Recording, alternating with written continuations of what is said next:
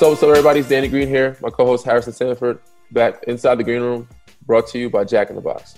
But before we get to our interview, Harrison, let us know what we got. Yeah, we have a stacked roster for today's episode. Chiney Ogwumike, who plays in the WNBA and also a media personality for ESPN, is joining us. Then we have Ross Stripling from the LA Dodgers to talk about the MLB's return to play, which might be difficult to say the least. Then comedian Mike Epps joins with us as well to give us some humor and some comedic flavor. And then we end the episode with one of Danny's personal stylists to see how we could all try to implement some of his drip, for lack of a better phrase. Right. Before we get to that, Chiney, thank you for joining us. And before we even talk about the WNBA and talk about your role in the media, more than anything, how are you doing and how are your friends and your family handling this current COVID-19 pandemic?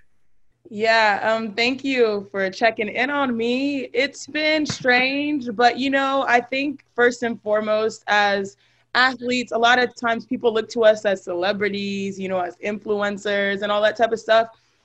This has really shown who the real superheroes are. Mm-hmm. So just being able to lay low and help out in our ways by staying home has been really nice. So we always salute those first responders, the grocery store workers, the trash men and women. That's one reason why I've been super staying low, just very grateful and trying to stay safe. Second reason is because for a long time, my life has been a little bit of crazy. I have 2 full-time jobs. And so leading into, before everything's were shut down, I was pretty much on a cross-country flight 2 to 3 times a week, working for ESPN, and then 2 to 3 times a week in the WNBA. So this has allowed me to reset, recover, recharge, recalibrate, all the re's. You know what I'm saying? Yeah. Just get my balance back. And so it's been weird not working, but at the same time, it's I don't think we'll ever have this chance again. So I'm trying to just stay present. And that leads me into my next question.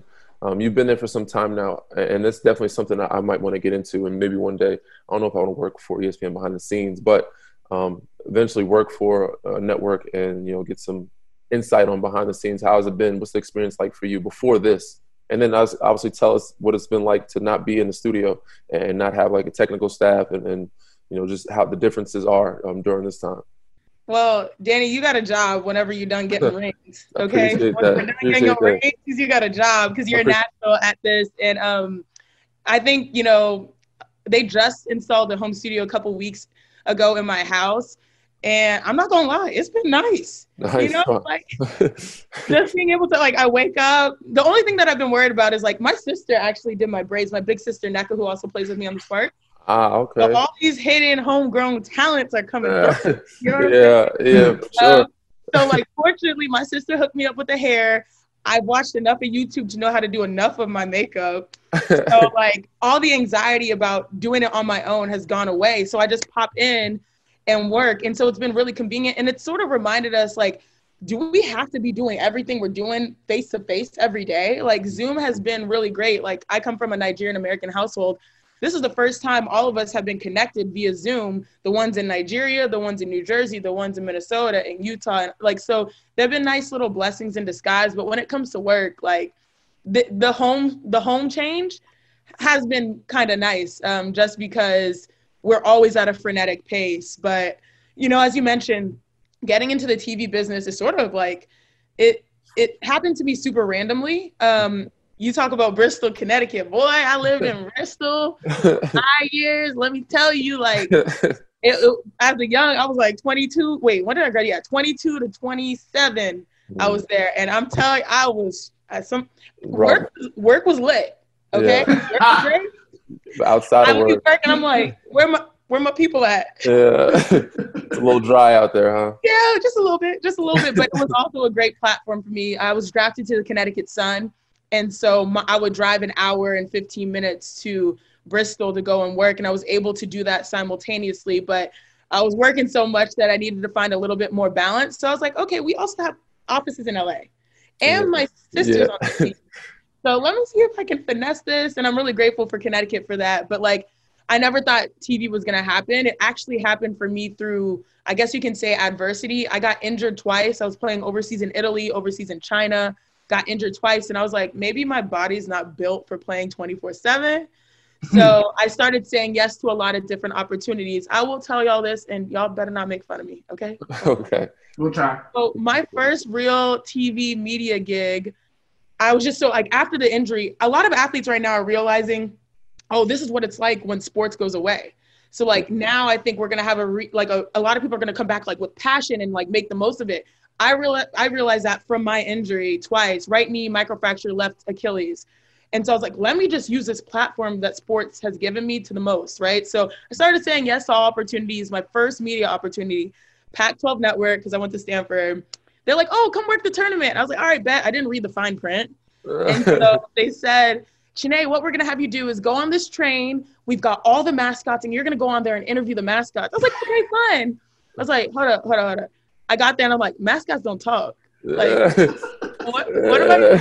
So I just started having fun and saying yes, and one thing turned to the next. And I was working calling women's college basketball games, then eventually working as anchor for SportsCenter Africa at ESPN. And then by then I was like, I was spewing off my NBA takes here and there, just as a part of my little African segments. And they started running on the ESPN app.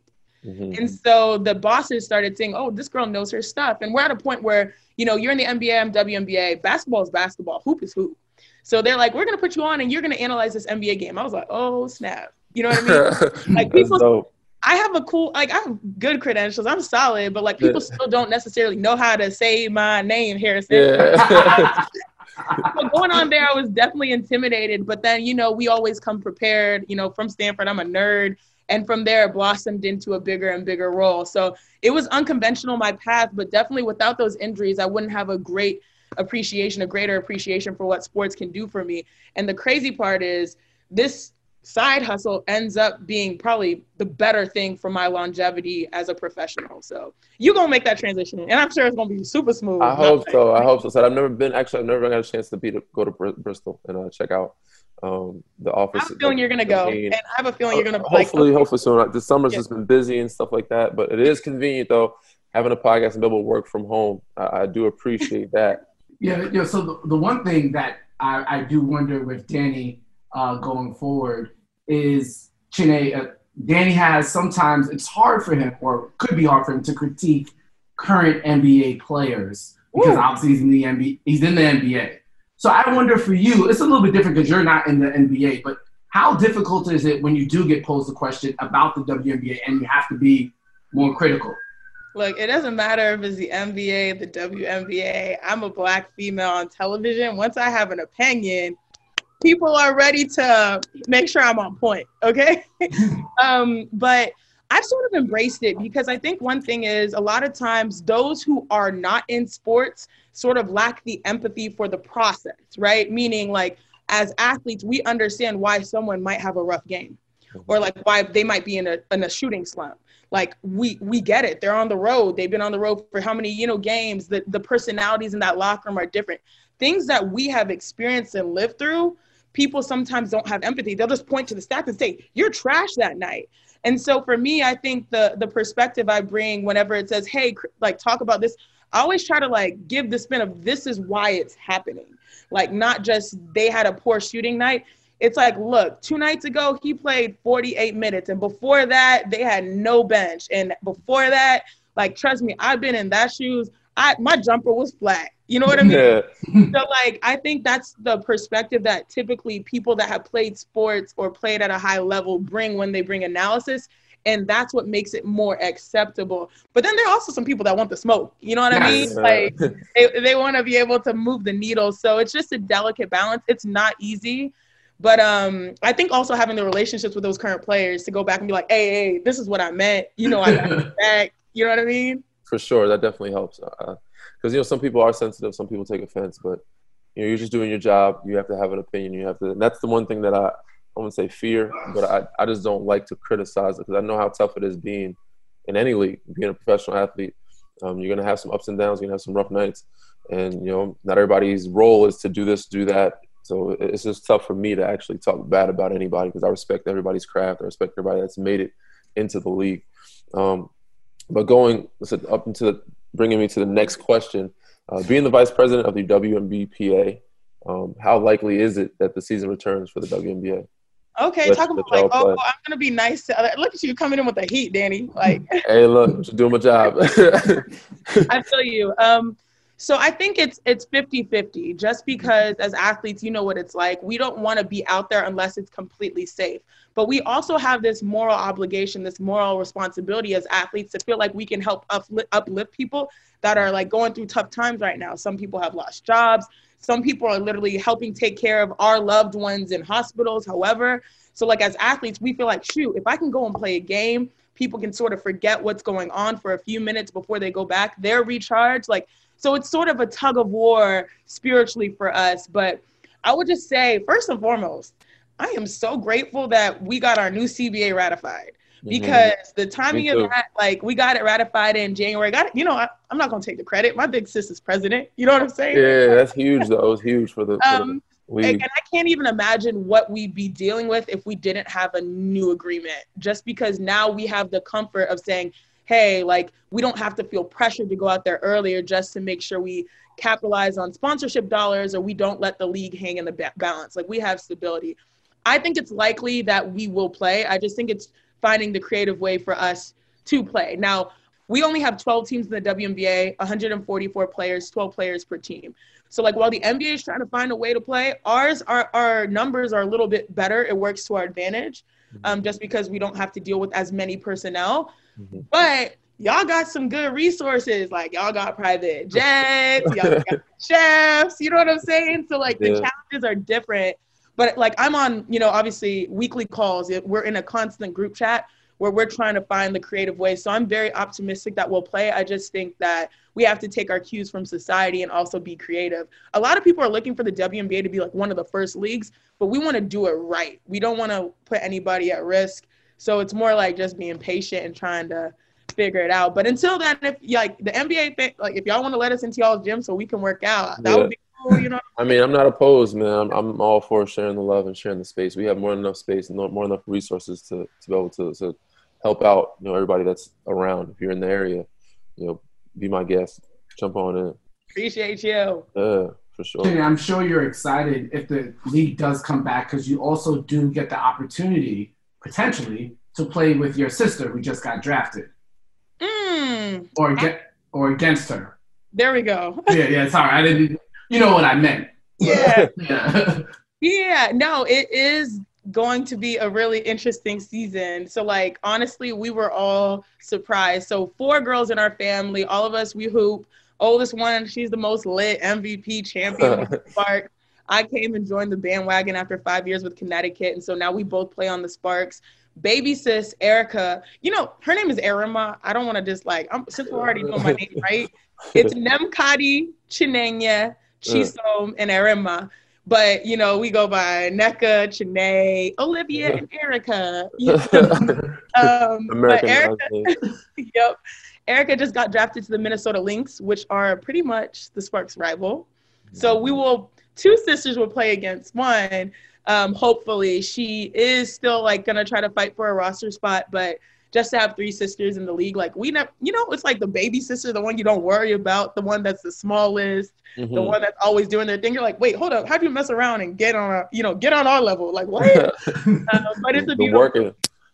Janae, speaking of WNBA players and what Danny was referencing his younger sister and what she might do. A lot of women in your position, they go overseas to play during the off season. How much, and I'm sure you have a bunch of friends in the WNBA, how much has COVID-19 impacted their global play and, just the fight for fair play or fair share of WNBA revenue and financial incomes that players are expecting to get when the global part of the game is also being chopped out because of COVID-19?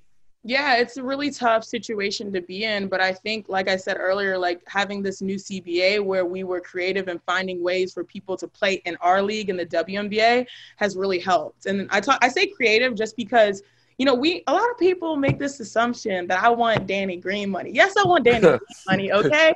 But we also understand as WNBA players the economic realities of our league. We're not asking for Danny Green money. We're not asking for, LeBron James, Steph Curry money, all of that. We don't want equal pay per se because we know our business. We want fair pay. So when people talk about percentage of revenue, what we really mean is that in the NBA, they're saying that their product, which is the best basketball of its kind, is worth about 50% of the revenue, right? As a precedent, we don't want to say women just because they play and are women, their percentage is different, because we're equally the best women's basketball league in the world. 144 women get to play in the WNBA. That is probably one of the most competitive jobs ever. It is not easy. For a lot of players around the world, first and foremost, it's challenging to try to figure out, like, okay, the international aspect of bringing everyone back to be ready to play for a season where, you know, you could be playing on campus or in a bubble. Like, that's tough. And I know a lot of people are worried, but there are a lot of people that have lost their jobs in this situation. So just being able to play and get paid with our passion of basketball, like, it's just been a blessing. But like you said, like, I think, you know, in our league, we're just in a pretty decent position where we've got this new CBA. We've gotten players to receive like up to almost $250,000 top players. We've got the league to bet on women, invest in women, with about $12 million additionally to pay to players in the off season. So like, we're finding creative ways for us to hopefully have the best women's basketball league in the world, where those international players don't have to feel pressured to go to Russia or China or Italy or Poland or Turkey. Like, maybe you're going to be just good playing in the WNBA just because of this new latest CBA. So we just have to be a little bit patient. We'll find a way to get everyone back playing. And I think our league, like, we have a lot of momentum. A lot of people, a lot of haters don't want to read into it. If you look at our merchandising numbers, if you look at our streaming numbers, if you look at our popularity, if you look at our social media, we're on the come up. You know what I mean? And so I think just knowing that that's happening, our timing is still okay, and the league is in a healthy place for everyone, not just the players here, also the players abroad. For sure. And until, I mean, that's awesome, and hopefully it does happen that way. But until you get to that point, obviously you guys, a lot of your colleagues and coworkers and peers are going to be still playing overseas. Unlike you, a lot of them don't stay stateside and work for ESPN. So during this time, how do you think it's really affecting them? I think right now it's all about mental health, you know, and I think that's one reason why we're seeing a lot of people like, let's open the gym so at least we can still do what we know to do. You know what I mean? Because as basketball players, like, if you don't touch a ball for a certain amount of time, you're gonna be like, you know what I mean? And so I think mental health is so important right now. But at the same time, women's basketball players have no break. Mm-hmm. Like, we play, so our season runs from May to October typically. From October to May, you have 7 to 10 days to report to your overseas team. And if you make the playoffs to go to a championship, they expect you right after that. And plus, they'll incentivize you with money, right? So my sister, like my big sis, a lot of people ask me, like, why was it so important for you to play with your big sis? Ever since my sis graduated Stanford and became a professional, I probably saw her total 14 days, 20 days, and 6 years. Just because she was playing in LA, then she was going to Poland, playing in LA, then she went to China, then she went to Russia for 5 years. So like, we were stealing holidays and pockets of time. I remember for my birthday, the easiest thing for her to do was to say, Chanae, I'm going to fly you out to London so we can meet in between my EuroLeague games in London. We'll have 2 days and then we'll go out. Like, that's how hard women's basketball players are constantly working and how much they sort of need a break. I think we're grateful to be able to just take a deep breath and then come out. When we come back, like, we about to ball. Be fresh. Gotta be real fresh. Everybody's gonna be real fresh. For sure. Chanae, we appreciate the time. We can see you've been getting your reps and you're real good at this media stuff, and not too bad at ball either. I got a lot to learn. I got a lot to learn before I come over to you good. I've been seeing your guest list. You lit. Mike Epps, hello. Well, appreciate the time. Hope everybody's good and staying safe.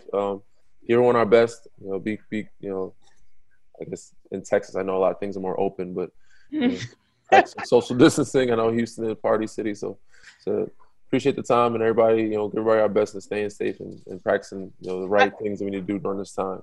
Thank you so much. I feel like because this is a safe space, and, you know, typically we're supposed to be unbiased and all that type of stuff, I am rooting for y'all Lakers. So I appreciate that. We had a good chance before all this happened, so we were rolling. But hopefully we get back and everybody's still in shape. But you know, in shape. I don't know about that. Some guys have been working out. I mean, you find ways to work out when you want to, but you're right. Hopefully when we get back, guys aren't crazy out of shape, where we can get back in shape quicker, and then, you know, continue to, you know, make the Lakers fans proud, and hopefully get something special to happen this year. But we got to get the season back first. But once again, thanks again. Always. You know, to have what's today? Have a great rest of the week. Yeah, you should. Don't even know the days. I was about to say have a great weekend. Have a great rest of the week, and hopefully we'll catch you soon. Thank you. Right back at you. Go Lakers. All right. Let's take a quick break to hear from our sponsors. This show is brought to you by Jack in the Box. Order your favorites like Jumbo Jacks, curly fries, or 2 tacos all day, every day using their mobile app, drive-thru, or delivery. Fellas, Manscaped created the perfect tools for your jewels.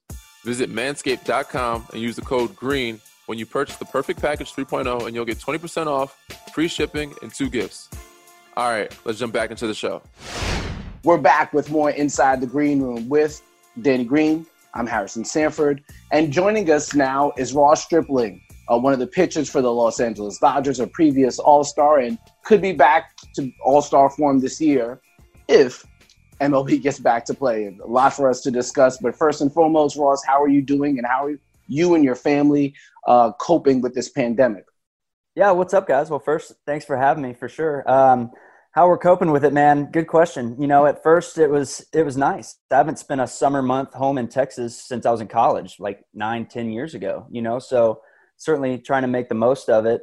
But, we're definitely stir crazy, staying busy for a while, but you can only go on so many walks through the neighborhood, right? So we're looking forward to trying to get a deal done here and get back to playing baseball. But, man, it's, we're used to being 50 games into our season by now, so it's certainly very different. Ross, once again, appreciate you coming on, man, taking your time out. As you know, we're both kind of in the same situation, and everybody, the fans want to know, you've been playing baseball your whole life. You said it hasn't been since you were 16, 17 years old to have a month at home. What have you been doing to be able to stay in shape, or have you been able to get in some baseball work or some practice, or what have you been doing to replace the time of not being able to be on the field?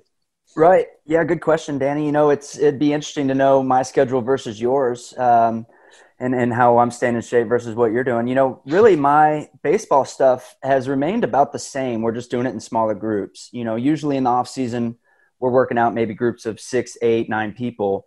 We've just been doing smaller groups of basically 2. Mm-hmm. So, if we were to get a shotgun call saying, yo, spring training 2.0 starts tomorrow, I'm ready. I'm, still throwing off the mound twice a week. I've been throwing to hitters and stuff like that. So I'm in shape and ready to go. My workouts maybe haven't been as good as they are in a normal off season, but they're good enough to stay in shape and be ready. We know that it could kind of happen any minute. So I've been fortunate in my situation. I know there's some guys that are having to throw into a net in their backyard or whatever, so I've been able to stay in shape, which I'm happy about, and hopefully can, do the real thing here soon. So you had equipment at your home and you're able to order some gym equipment or get some stuff sent to your house? Yeah. So the Dodgers did a great job about that. What was nice about kind of how it went down for us was we saw it happen to y'all about 48 hours before it happened in the baseball world. So we kind of had an idea it was coming. So we had 2 days to jumble stuff together as best we could. And then we kind of dispersed around the whole country, right? Some guys stayed in LA, some guys stayed in Arizona, but most guys went home across the country. And Arizona, where I was for spring training, was almost in denial of the whole virus. I mean, I tell you what, man, it was normal for weeks past when the rest of the country was starting to kind of really, worry.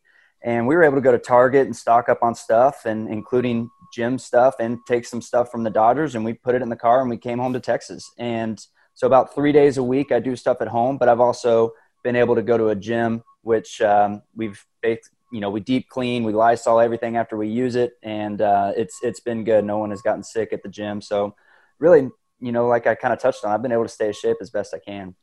That's pretty good. Yeah, I'm jealous of Arizona. Arizona's still kind of denying it, and they're very open from what I hear. Yeah. But yeah, no, it's we hope that everything turns out well with Arizona, but it's definitely a vast difference on how they're handling it versus how things are in a place such as Los Angeles, where Danny and I are right now. Ross, what can you tell us about the potential return of MLB to play? Obviously, there's a number of stipulations. Obviously, the season would have started already, so you're looking at a drastic difference in the amount of games that we played by the end of the season. what are you allowed to tell us about the process and where you guys stand now and where you hope to be in the hurdles to get there? Right. I don't necessarily know much more than what the general public is reading. And that's mostly because there isn't much more to my knowledge. I think that both sides are having a hard time coming together and getting on the same page. We've received a health and safety proposal, which talks about getting tested and using the facilities and that kind of stuff. But we, as players, our union, we have not received an economic proposal. Now, we agreed to prorated salaries back in March, which means if we play half our games, we get half our salaries. So we, as players, kind of felt like we got the money thing situated. We agreed to that. That should be over with and done. But that seems to be showing its face again. And we thought we were just going to have to be dealing with, okay, how do we get baseball back on the field? For health and safety reasons, as you're seeing in Korea, they've basically been able to do it. And, it seems like it's going to kind of come down to a fight over money, which stinks when there's 20 million plus people unemployed and you got millionaires fighting billionaires. But it kind of seems like that's the fight we got ahead of us. And it's crunch time. Right? I mean, if we're expecting to have a spring training 2.0 here in the next couple of weeks, we got to get a deal moving right now. So hopefully by the time this podcast goes out, we have a deal done and I sound like I'm talking about the past. Ross, one of the unique aspects that you guys are dealing with, and Danny's league is vastly different. They're discussing being in a bubble, more than likely Orlando, maybe Vegas, maybe a combination of the two. With the MLB, from my understanding at least, the plan would be for teams to go to different stadiums around the country. Is that something that alarmed you? For me, it seems alarming, but maybe the health and protocols that you guys have instilled gives you a bit more confidence with a plan like that. Sure. We've kind of heard every proposal under the sun as far as what that's going to look like. The first one was a bubble one where they're going to send us all to Arizona. We were going to be quarantined in hotels without our families, without our kids. And some of our biggest names in baseball definitely were outspoken against that right off the bat. And we've kind of gotten away from that. Now it sounds like we're more in the boat of doing what you just touched on, which is playing at our home stadiums and playing like your 8 to 9, 10 closest teams geographically. So being in LA, we'll play up and down the West Coast, maybe into Arizona and Colorado. And we won't even go to Miami and New York. You won't risk those long distance plane rides, but you're still, obviously you're traveling around the nation. So there are those risks, but I guess the thought is hotels have been 80 to 90% unoccupied over the last few months, right? They should be pretty clean. We fly private. We don't go into airports. We basically get off a plane and go right into a bus. So as long as the planes and buses are sanitized, you feel pretty safe. The thing that gets iffy and we don't really have an answer on is, let's say we're the Dodgers and we're up in Seattle playing the Mariners or over in Arizona playing the Diamondbacks and someone gets sick. How do you get them home? Because they can't go on a commercial flight ethically. You can't do that, right? And they can't go back on our private flight and risk getting the whole team sick. So that's kind of been a thing that's definitely been a battle so far on what's, hopefully it doesn't happen, but kind of inevitably it does, right? So what's how are we going to be able to cope with that? Wow. A lot of scenarios, a lot of different. Obviously, you're not allowed to give us everything that you know or in the insight, which you probably don't have any insight. Everybody thinks that we know what's going on. Like people come to me like, "Oh, what's going on?" I know just as much as you do. What you're reading, what you're hearing on TV. We both spent some time in the G League, the minor league. You spent some time in there. We all know this pandemic affects everyone, especially those in the minor leagues or the leagues under or people overseas, not just here. How badly how can you describe or explain how badly this affects them? Yeah, it's monumental, right? Our minor leagues, you don't make much money. And what's great is a lot of teams have come out and said they're at least going to pay their minor leaguers either through the end of May or June, so at least they're getting a little bit of money that they were planning on getting because it's not much. So, but being able to get it is certainly a big deal. But really you miss a year of development, man. And basketball players, the G League is definitely about development, but it's quicker, right? Usually you make it up to the NBA pretty fast, maybe a year or two. The minor leagues can take 5-6 years for some guys, especially if you get drafted out of high school, to make it to the big leagues. And missing out on a year of development and a year of getting your name out there and a year of trying to make it up to the big leagues is a huge deal. And definitely feel for those kids. Some of them were excited going into their first season, or some of them were excited thinking this is the year they're going to be able to make it. And now they're just hoping they're one of the kind of what we're calling the taxi squad, which are basically the extra guys that will be invited to hang out in Arizona or Florida and potentially make it to the big leagues when someone in the big leagues gets hurt. And man, it's tough on them for sure. And they kind of fall to the wayside. You know, everyone talks about us and what our situation is, but you don't realize there's another 400 kids in every organization that's kind of in no man's land right now. They can't file for unemployment and they're just kind of stuck. So yeah, I definitely feel for them. Tough situation. If you guys get back to playing, how many games do you want scheduled against the Astros? I should have known this was going there, right? You know, what's funny is it looks like it's going to happen no matter what, almost with every proposal we get, is that the NL West and the AL West, which are the Astros, are going to play each other because we're the closest geographically, right? The AL East will play the NL East, et cetera. And so it looks like that's going to happen no matter what. So that'll be rowdy. I wish and hope that we can have fans in the stands when they come to LA, because that'll certainly heighten the experience of that. But, you know, we've kind of said all along we want to take care of business on the field. You know, we had some back and forth with them in our spring training. You saw like Correa and Bellinger going back and forth, and their owner coming out and kind of saying some basically borderline ignorant stuff, and that got us all fired up. And obviously no one's happier now than the Astros that this quarantine thing happened, right? But, you know, baseball fans aren't forgiving. They'll remember, and players are kind of the same. So we're excited to meet them on the field and take care of business there. Ross, I imagine there's a level of optimism going into the season before obviously all this happened with Mookie Betts coming to the team, David Price being added. Where did you stand and where do you still stand in terms of bringing the pennant back to Los Angeles? Yeah, I tell you what, man, we basically have a National League All-Star team in our locker room. I mean, it's crazy. We added another Cy Young winner and another MVP to an already really talented roster. So we're excited. I mean, we want to play. We don't care if it's 50 games or 150 games. You know, this roster wants to go out and play together. And being around David Price and Mookie Betts in spring training was awesome. They're both really, really great guys, really good additions to the team. They're World Series winners, so they're leaders in our locker room. And obviously they're going to make our team way better. So we feel confident. You know, there's obviously a couple of juggernaut teams when you think of the Astros and the Yankees and others, you know, that certainly will stand in the way, and other teams in the National League we got to get through too. But man, we're confident and we want to get out there and play. We don't feel like this year would be, you know, if you go win the World Series this year, that's not lesser of an achievement because it's a coronavirus year. You know, if anything, it might be a bigger achievement versus what all you had to go through to get there. So we're excited. We hopefully get the opportunity. Agreed. And same.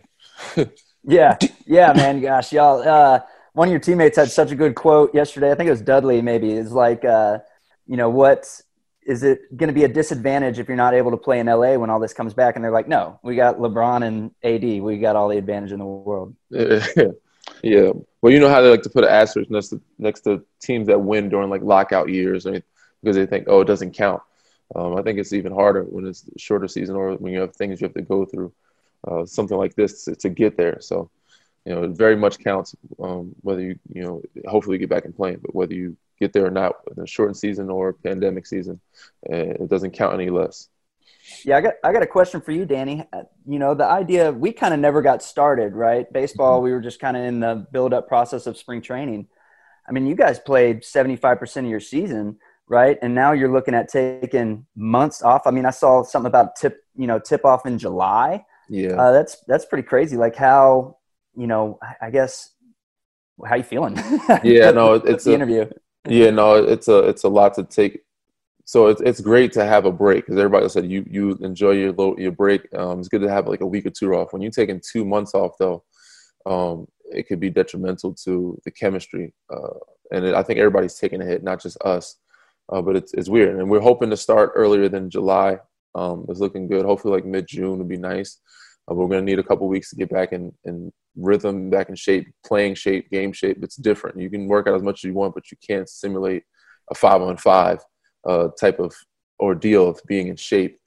So it's weird. Probably not going to have our summer, playing through the summer, and so it's kind of starting over, like toward the end of the season. So it was a weird thing at first. Now guys are seeing being more optimistic about the situation. Now we're seeing the light at the end of the tunnel where there's some things opening up, loosening up, and then they're finding some sites where we can get back playing. And I think it's very important that we do get back playing because we don't want things to change for the following season. And there's too much at risk to lose if we do, wash the season and cancel it. So we don't want to lose. Nobody wants to lose the season. So yeah, it's great to get some rest, but at this point, it's too much rest and it turns into rust and it gets weird and it's a disadvantage, especially for teams that are older and teams that were playing well chemistry-wise. It takes time to get that chemistry back. Yeah, for sure. We're kind of in that same boat where they're talking about pushing. Normally, Game 7 of the World Series is like November 1st. They're talking about pushing games back potentially like an extra month, and where the World Series could be around Thanksgiving. But then you start getting into the 2021 season. Most pitchers need that rest. It's a major workload, so you need that off season to get your rest. And guys worry about how much their 2021 season will be affected by later play this year. And I'm sure you guys are kind of in that same boat. Ross, you mentioned that. So I imagine if the World Series is going to be played around Thanksgiving time, it's only right that it's played in Los Angeles. I mean, the weather's going to be pretty crappy in like Boston and New York, right? Yeah, that was brought up for sure. Definitely about making it in LA. I think actually that exact proposal was given about basically starting the year in LA with like an all-star game, just get like Mike Trout and Aaron Judge, like everyone, and just play like a really cool like all-star game in LA to kick off the season and then have the World Series in LA. The thing about pushing it back that I think we're getting into is most people think that a coronavirus phase 2 can happen around next flu season, right? Which is kind of getting into November, December. So if you push our season back, then you get into a chance of another shutdown, which means no postseason. And I think our owners are basically saying that they're going to make maybe half or more of their revenue just from the postseason this year and those TV deals that you get. So they can't risk a potential loss of the postseason from a coronavirus phase 2. So we're kind of like, once again, we're just really back and forth on what we're hearing. Wow. I'm hearing a lot of things, man. I'm hearing some things incorrectly. Listen, I know Magic owns part of the team, but I also hear that you're a licensed investment advisor. What are some of the things that you are looking into or have been investing in, and I guess myself and the average person should be looking into? Yeah, sure. This sounds like a great conversation to have after the fact. Give me a text. I can help you out. I can't get super specific because what can happen is if I say like go buy stock XYZ and someone does it and it goes to zero, I can get sued, right? Well, just a general realization of, this is doing well, things like this and things like that. Right. So we're at 0% interest rates, which historically means the bond markets will struggle and stocks will thrive, which are equities, right? Like buying equities in individual companies.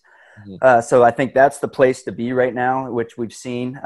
If anything, this quarantine has shown how reliant we are on e-commerce and on streaming services and on things in the cloud, right? Being able to advertise, being able to bank online, being able to have cybersecurity and payment software, all this kind of stuff, right, is just been heightened to the extreme during all this, as you've seen in most of those stocks, which have performed really well, when actually the value stocks, where you think of the blue chip companies of our economy, have actually really struggled. They haven't up like these growth companies have, which is actually kind of a weird situation. It's usually not like that. Usually the blue chip guys come back faster during crazy things like this. So we're kind of seeing a switch in our economy. And man, good question. I love talking about this. I could talk about it all day. It's all good, man. I was just trying to see, doing a short interview here because I might have to hire you one of these days. But I'm already impressed. This is great. When did you have the time to get your license? Did you do this like during college, or did you do this during the pandemic? Like, yeah. When did you have the time to do this? Good question. I had a Tommy John surgery. If you know what Tommy John is, it's kind of like an ACL surgery, but in your elbow. A lot of pitchers have it. And basically from the second they open you up, it's a year to 14 months of just no playing. Wow. And I was stuck in Arizona rehabbing my arm, and I studied finance in college and got in great with a firm called B. Riley Wealth Management. And they licensed me. I had to take 2 giant tests, barely passed each one, but I passed and that got me licensed. So basically had a 14-month kind of window there where I could get some stuff done. And that's what I did. That's awesome, man. Impressive. And I might be looking to hire one of these days. So. Yeah. Just with the small amount that you've given us so far. So I'll let you two guys with the big money discuss stock markets after this. I'll let you guys discuss. I can't. I can't with y'all. But Ross, before you go, I believe, and correct me if I'm wrong, but you do have a podcast, and if you do, please let us know about it so our audience can follow. I do, yeah. It's called the Big Swing Podcast. You can find it anywhere you listen to podcasts, Apple Pod, Spotify, all that good stuff. We definitely talk a lot of baseball, but we've had some NBA players on it as of late. Danny, we had Pat Connaughton and Harrison Barnes on there. We had CJ McCollum on a few months ago. Always love talking hoops with those guys. I get to talk baseball all day, so it's nice to change it up every now and then. And it's called the Big Swing Podcast. Danny, we'd love to have you on there anytime. And now I've put it on this, so now you have to do it. For sure, man. Whenever you need me, I'm there. Great. Sounds like, I mean, I haven't watched baseball, and so we can talk hoops, but I don't know a ton about baseball. You teach me some things, man. I still need to learn. But hopefully you guys get back up and running, get a deal done so I can watch and learn some more soon. But thanks again, man. Thanks a ton for taking the time out and joining us. Said stay safe. Hopefully your family is safe, and continue to stay ready, I guess, and hope for the best. Yeah, you too, man. Let's bring 2 championships back to LA this year. That would be nice. Yeah. What's up? Welcome back, everybody. It's Inside the Green Room, presented to you by Jack in the Box. I'm Danny Green, our co-host Harrison Sanford, and we'll be lucky to be welcomed by the one and only Mike Epps. What's up, my man? How you doing, man? What's up, Green? Thanks for having me in the green room, baby. Nah, I appreciate you, man. I appreciate you coming on. I know you're having some technical difficulties with the headphones, but I appreciate you joining on, man. I just made that up. I don't know if you're the one and only, but I'm sure there's probably more than one Mike Epps. But congratulations. Heard you had a new baby. Yeah, I got a new baby, Green. You know what I mean? Over here doing baby duties. That's what's doing up, a quarantine. You know what I mean? Yeah, congrats, man. Congrats. I'm sure it's a hell of a time to have a baby, but you get to spend some time home with him. That's the best time. Yeah. You have any new and upcoming projects coming out soon? Yeah, man. I'm supposed to be playing for the Lakers next year, man. So everything get back together, man. I saw a young kid over there named Green. They talking about me replacing him. I saw you had with the mustache and the outfit. You looking like an essay, man, from Friday. You look like one of the essays from Friday. Yeah, man, I be messing around. You know what I mean? I was trying to get my goatee right, but I messed it up, and then I just end up with a big old mustache. Somebody said I look like Steve Harvey the other night. Oh, man. Oh, a mess against Steve Harvey. Yeah. Mike, Go ahead. Mike, what's been the most challenging part about trying to take care of a newborn during the quarantine? Well, that's the thing, man. I was just telling a friend of mine, I said, unfortunately, we've had some bad stuff that has happened during this time, man. People have lost their lives and stuff. But on the bright side, because it's always a bright side of some things too, is that people are getting a chance to stay home and get rest and figure things out and recharge. And, they say the air is clean. And I've been on the road for 20 years, man. I've never had a chance to even be doing nothing on a Saturday. Yeah. I haven't had a Saturday off in 20-some years. So the fact that I had a brand new baby come in, I said, man, what better time to be off? Yeah, man. That's your baby's life. You know what I mean? That's amazing, man. That's amazing. It's a blessing. So we don't get many days off or be at home for this long and not be on the road. Don't you feel that way a little bit too, Greg? Yeah, man. Even in the summertime, I'm never at home for this long. I'm always moving. I'm always going somewhere. There's always something happening where I have to be. If I'm home longer than a week or two and I have nothing going on, I already feel like I have to move. Whether it's something going on, I have to move. You got to move. Yeah. But speaking of sports, man, I know you're a Pacers fan. Give me your top Pacers teams in the past that you were the biggest fans of, your most favorite Indiana Pacers teams. Oh, man, you talking to a real Pacer fan. I go all the way back to, Wayman Tisdale and Reggie and, Derek McKees of the world. Yeah, the Davis brothers. Yeah, Derek McKee. Come on, man. You seem like a pacer to me, Green. Yeah. That's another day for another story, but For sure. Yeah. For sure. So speaking of your ties to Indiana, I don't know if you're a Hoosier fan or not, but Danny's younger brother Devontae played for Archie Miller and IU for the past couple of years here, past 4 years. So I'm already up on that. Oh man, I'm a big Hoosier fan. I love anything Indiana, man. You know that's my thing. It ain't a lot of people from Indiana in the business, so I just love sticking to it. You know what I mean? That's what's up, man. That's what's up.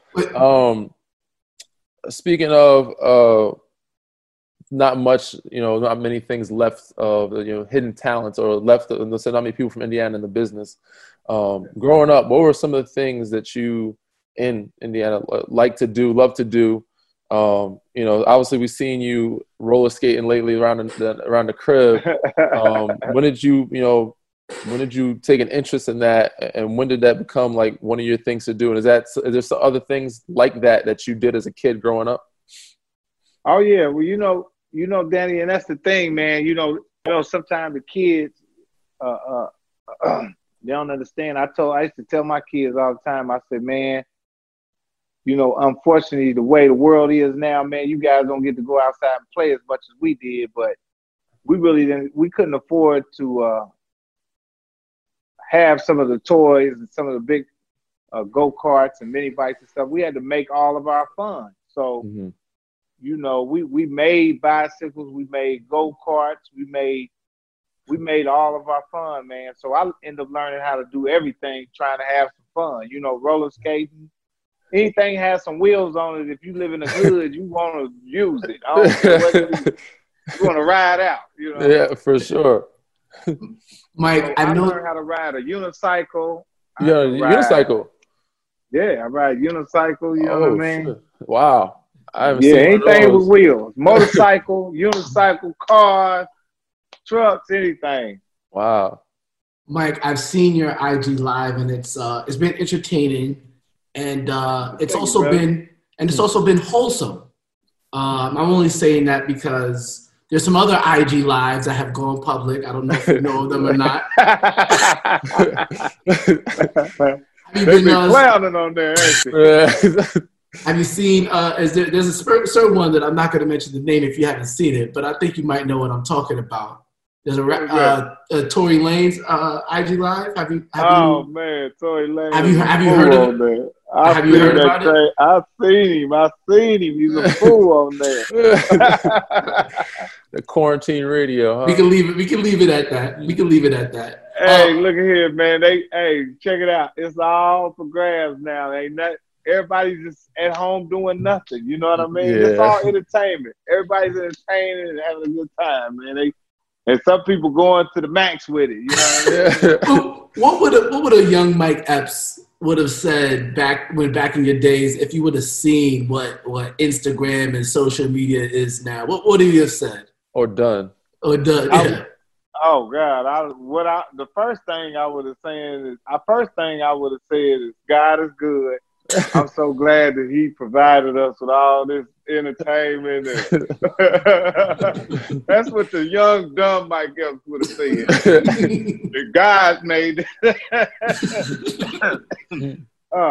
What I would have done? Oh man, ain't no telling what I would have done. I'd have probably been on there.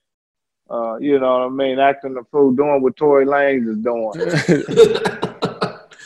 Well, for those of you that was number 5 years ago. Go ahead. Yeah. For those who haven't seen, we'll let you find it by yourselves. So, Tory, Mike, you did you made an appearance, a couple of appearances. You were a frequent guest or actor, I would say, on one of LeBron's series, Survivor's Remorse. What was that experience like, and what did you take from it? Well, that was a great experience, man. LeBron James put together a television show called Survivor's Remorse that I really, really enjoyed working on, and I really enjoyed the premise of it, the storyline. Michael Malley wrote it, And it's called Survivor's Remorse. So this is something that we could all relate to. You know, anybody that's successful, Green, I'm pretty sure you could relate to this, being successful. So everybody has survivor's remorse. So that's what the show was about.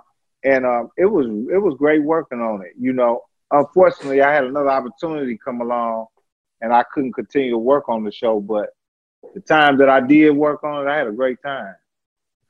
Are there any other Netflix shows that you're watching right now, or tapping into, or any projects you're looking forward to maybe trying to jump into or doing, or ventures? Well, I actually have a Netflix show on that I'm filming, that we were filming before the quarantine, called The Upshaws. Me and Wanda Sykes and Kim Fields we doing a show, a family show that's on Netflix. That's going to be airing next year. So it's called The Upcharge, you said? The Upshaws. Okay. And it's called The Upshaws, yeah. Me, okay. Wanda Sykes, Kim Fields. It's a good show, man, a good family show. So make sure y'all tune into that. It's kind of like a Sanford and Son type show. It's really cool. For sure. Before we let you go, we have one fun one we want to get into. We recently spoke to Ron Artest a couple of days ago. He talked about his first time winning a championship, or when he won a championship, and his celebration story of how he was in 5-10 different clubs, kept his jersey on, had the finger tape on, still was in the studio with Dr. Dre, dropped the track. We can't find the track. The celebration was unbelievable. But he did drop a track, huh? I think they have a track somewhere. They got it. Do you have any interesting or funny or the craziest celebration stories you've ever had when you made it? When was it the turning point for you when you felt like I made it? And what was that celebration like? Well, you know what? I always tell people my celebration was I bought my mother a washer and dryer. She always wanted a washer and dryer.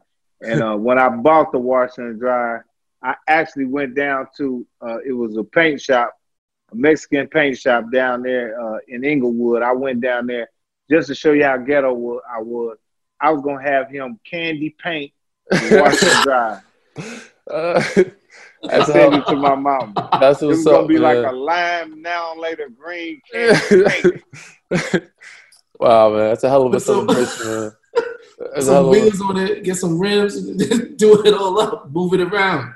You know what I mean?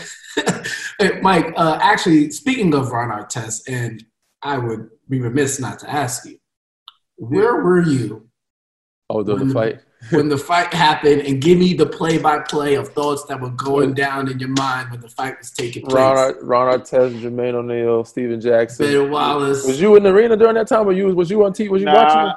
No, I remember watching it, and I was just like, at first I was like, yeah, Indiana. Let them know, Indiana. I'm like, wait a minute, this is getting a little crazy right here. When I seen them fighting the fans, I was like, oh, Lord. I like, oh, they got to start the bed. I'm thinking they need to start boom, boom, boom, boom. Yeah. You know what? That's the epitome of, hardcore sports sometimes, man. It ain't no different than hockey, I guess because basketball players, but sometimes it gets intense, man. And from my recollection of watching the NBA, they've been fighting hard like that forever. That's the old school days, man. Old school days, how they used to be. It used to, I wouldn't say allow it, but it wasn't as much of a punishment when there was fights. That's right. I seen Shaq just, I'm like, what? If one of them hit that man? So, I mean, it was all in fun and sports. In Indiana and Detroit, they always been rivals on the basketball court. So it was all good for sports in the end, man. And I know we'll never forget about it, man. But go Pacers, you know what I'm saying? For sure. I know you're a Laker, but go Pacers. Speaking of Pacers, I know Danny and I had talked about this before. I know you're a Pacer fan, so it's cool if you're being honest and you don't agree with the sentiment. Victor Oladipo is often featured for his musical talents. Yeah. There's been some. What are your thoughts on some of those performances? I mean, the thing of it is that I'm a comedian and I do other things too. I didn't put the music out. It's all fun, It's like some people gonna like it and some people ain't. I think it's cool. I think it's him just having a good time. You know, I can't even grade it because, you know, he's so good at what he do on the court. It's like, I know he's just having a good time, you know, but it's good because he's actually going for it. For sure. He's talented. He's very talented. But the behind the scenes, the backstory to this is Harrison has a weird thing with Victor Oladipo because his ex-girlfriend had a crush on him. So he doesn't like Vic for some odd reason. Hey, man, we know how that could go. When Vic's putting out R&B albums and is only making him more appealing to his girlfriends. You know what I'm saying? That's the thing. I've been there before. I've been there, bro. You play your basketball. If I thought he was really good singer, that's cool. But, you know what I'm saying? Don't like. You want him to stay in his lane. Stay in the lane. And if you want to get outside the lane, please, you know what I'm saying, be up to that level of where people are. Yeah, you know I can dig. I'm not trying to hate. I'm just saying. Anyways, he'll get over it, man. Yeah, but, man, you know the game. For sure. Your girl chose him. Well, it looks like we're having some technical difficulties with Mike Epps, but we appreciate him having him, take his time out on the show. So, Mike, I know if you're watching or listening, man, thank you very much. Appreciate you. Hopefully, your family and loved ones are safe in Indiana and here and everywhere else around the world. Thank you for the time, man. Appreciate it having such a legend on, comedic legend, a legend in the acting field. You're amazing, man. So we really appreciate you. Thank you.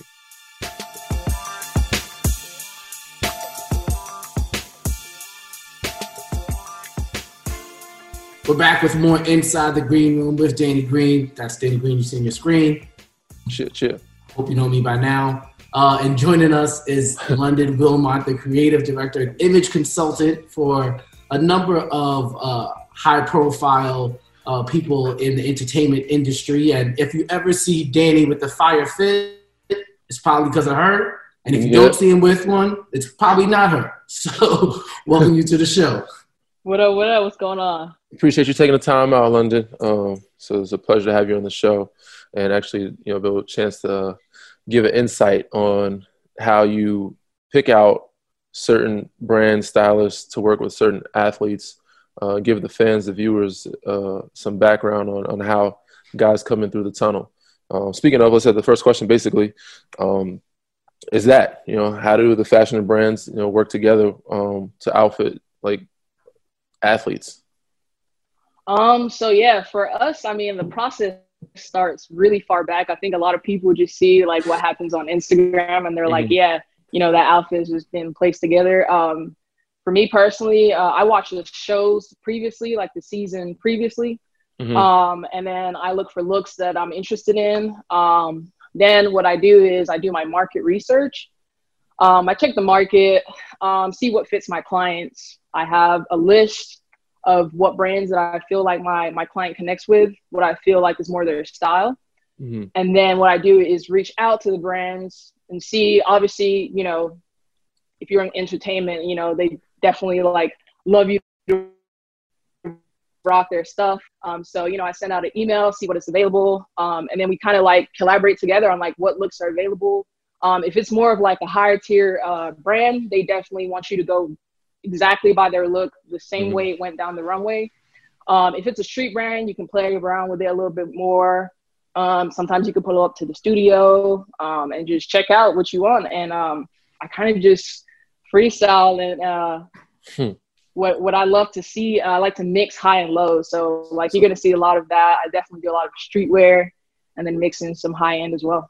So that's interesting. I wanted to always ask that and know that, like, how do you make sure that you don't, copy or do an outfit that's been in the past? So you've done research from a year prior to see outfits and see what they made and make sure you don't do those outfits, but something similar, but something in your style that you like, and then pretty much reach out to the brands and see who's interested in what athletes. And I would say the higher brands, you said they have to wear it that date. They want to make sure that it's pitched out during this time because they're releasing it and they want it to be pubbed for that time and the exact full outfit.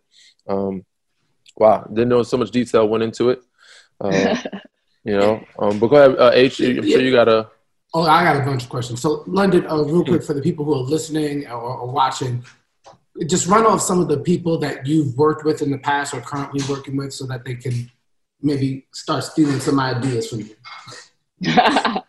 Yeah, so before I was actually housed with brands.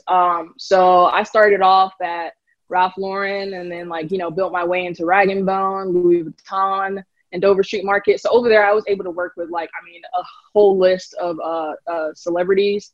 I think that's really where it kind of started my relationship, was that they trusted me because I was at, high-end brands. And so right now, I feel like my connection has been really in the NBA world. I do have an entertainment client that, is a comedian. But I would say right now, just when it comes to just physique and the way people are just designing things now, I just love how it looks on a basketball player. Just because, people don't even really think about it. Like, a lot of the models are normally 5'11" plus. So you know what I mean? So a lot of the, the smaller guys do want to wear that Givenchy or, that Dior jacket, but it's they have to roll the sleeves up. They got to do this, they got to do a little bit more to make it look good. But right now, who I'm working with and who I have worked with, De'Aaron Fox, obviously Danny Green, Dwight Howard, Mike Epps, Jayla Darden. She's a new artist. She's amazing. She does everything herself. And I help out TJ Warren as well on the Pacers.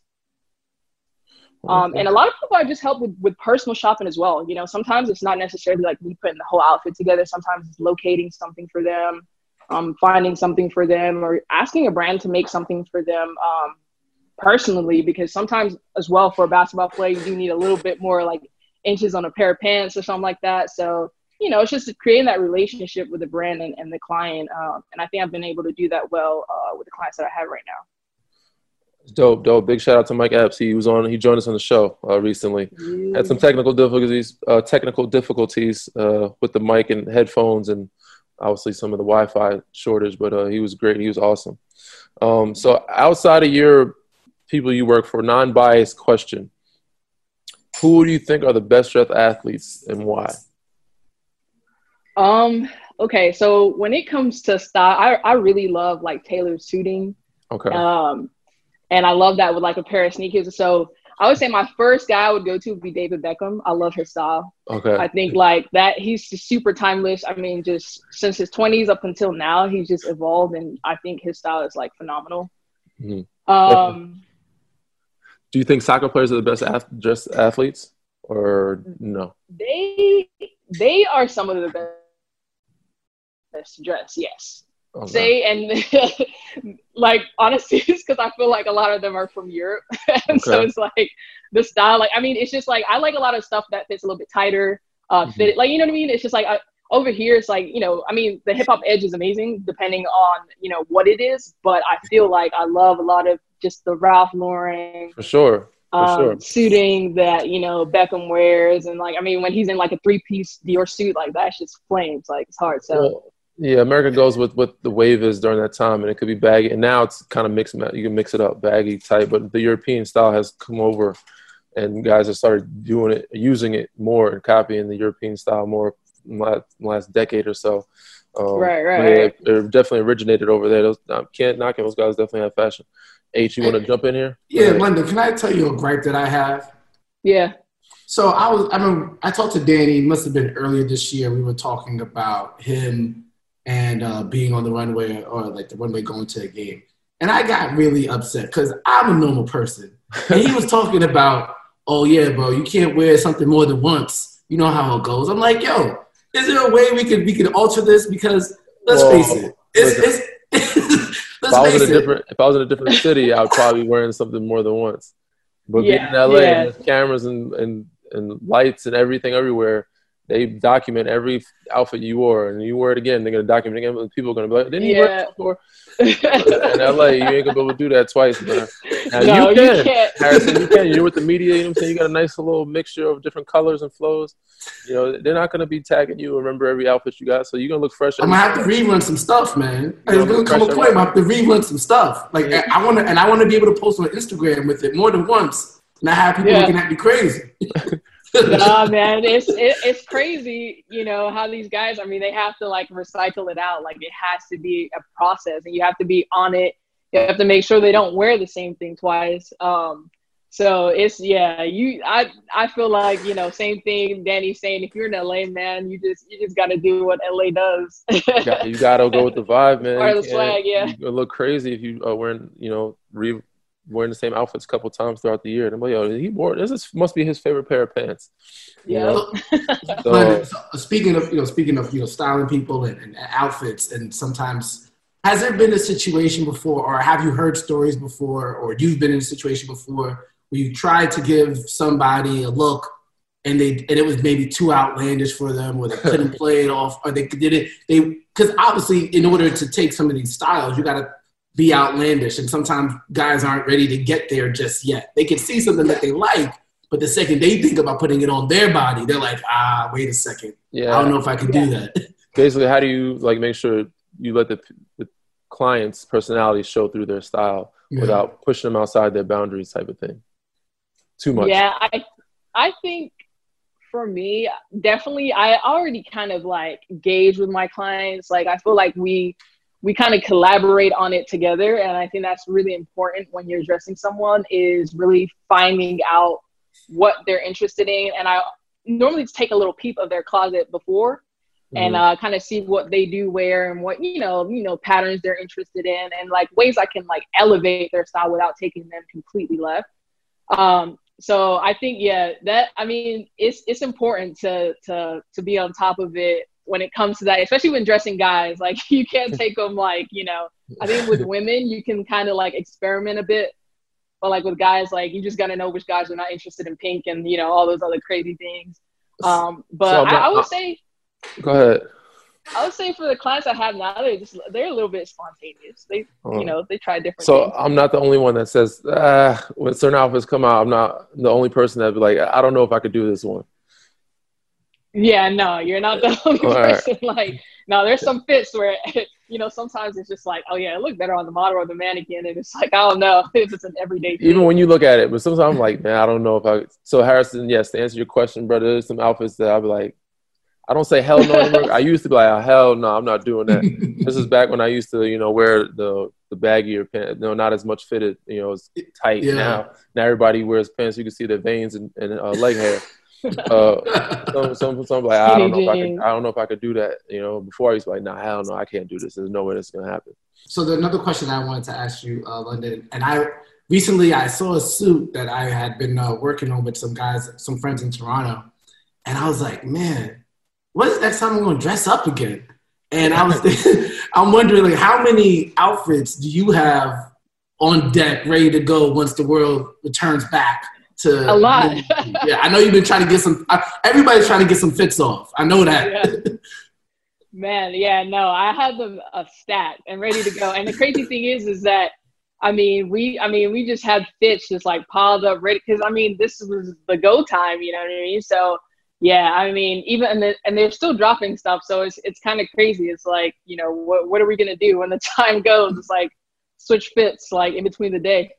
Yeah, the mask is gonna have to become a mandatory accessory now to the fit. No, yeah, and it's gonna be interesting where fashion is gonna go. It's like, are people gonna just like revenge buy and just go crazy and, you know, going to the stores because they haven't been able to shop in so long? Because some people are really like they love to shop, like that's what they need. Yeah. I'm trying to look good when I get out here, man. It's the hair. When you get out. When I get out, I'm trying to, it's the first day out. I'm trying to look good. So questions for the regular people, for Harrison. I wouldn't say regular people, but as he calls himself, that likes to wear stuff twice, more than once. They want to know, the fans want to know, like, how can regular people dress like professional athletes but at a lower cost?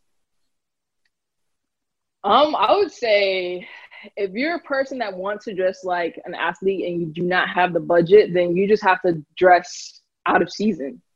You can still look good, but it will just be out of season. You can just grab stuff on sale. There's so many like online brands that have amazing sales. Like Essence is one of them. Phenomenal. You can get stuff like 40-30% off, and it's the same. Dries, like anything Saint Laurent, anything's on there. And I think that would be like my suggestion for someone that didn't have a huge budget. Can't lie. Can't lie. Honestly, I would say, sorry, Harrison, go ahead. No, you got. Well, can the regular person talk? Go ahead, man. Can't lie. When I was in Portland in the fall, and in Portland it gets cold, so they had a whole bunch of summer shorts, t-shirts at like Banana and all these stores. They letting them off like 40%. But in LA, they're not doing that. So I was in Portland.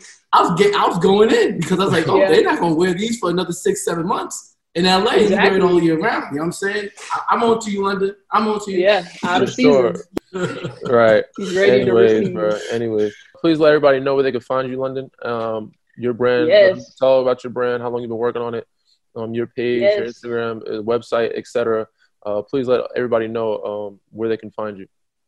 Yes, so my Instagram is Risha Noir. It's RICCONOIR. That's my main page, and I also have Risha Noir Studios. That's my brand. Check me out. I've been working on it since 2014. I came up with the name, and it's just been a lifestyle for me. And now I'm just adding in some merch and just placing on some of my friends, my good people, my clients, and it's really just it's a lifestyle. It's more to it than just the clothing. So hopefully this year and onwards, I can show that to y'all.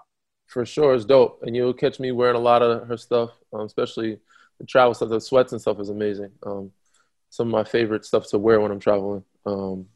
Even one of my favorite ones actually didn't have pockets, but it's nice. It's really comfortable stuff. We upgraded that for you. Yeah, I need them. You got it coming. But yeah, I appreciate you coming on. Thank you for your time. Giving people insight on the fashion world. You don't just do fashion, you do art. We know you're artists at the end of the day.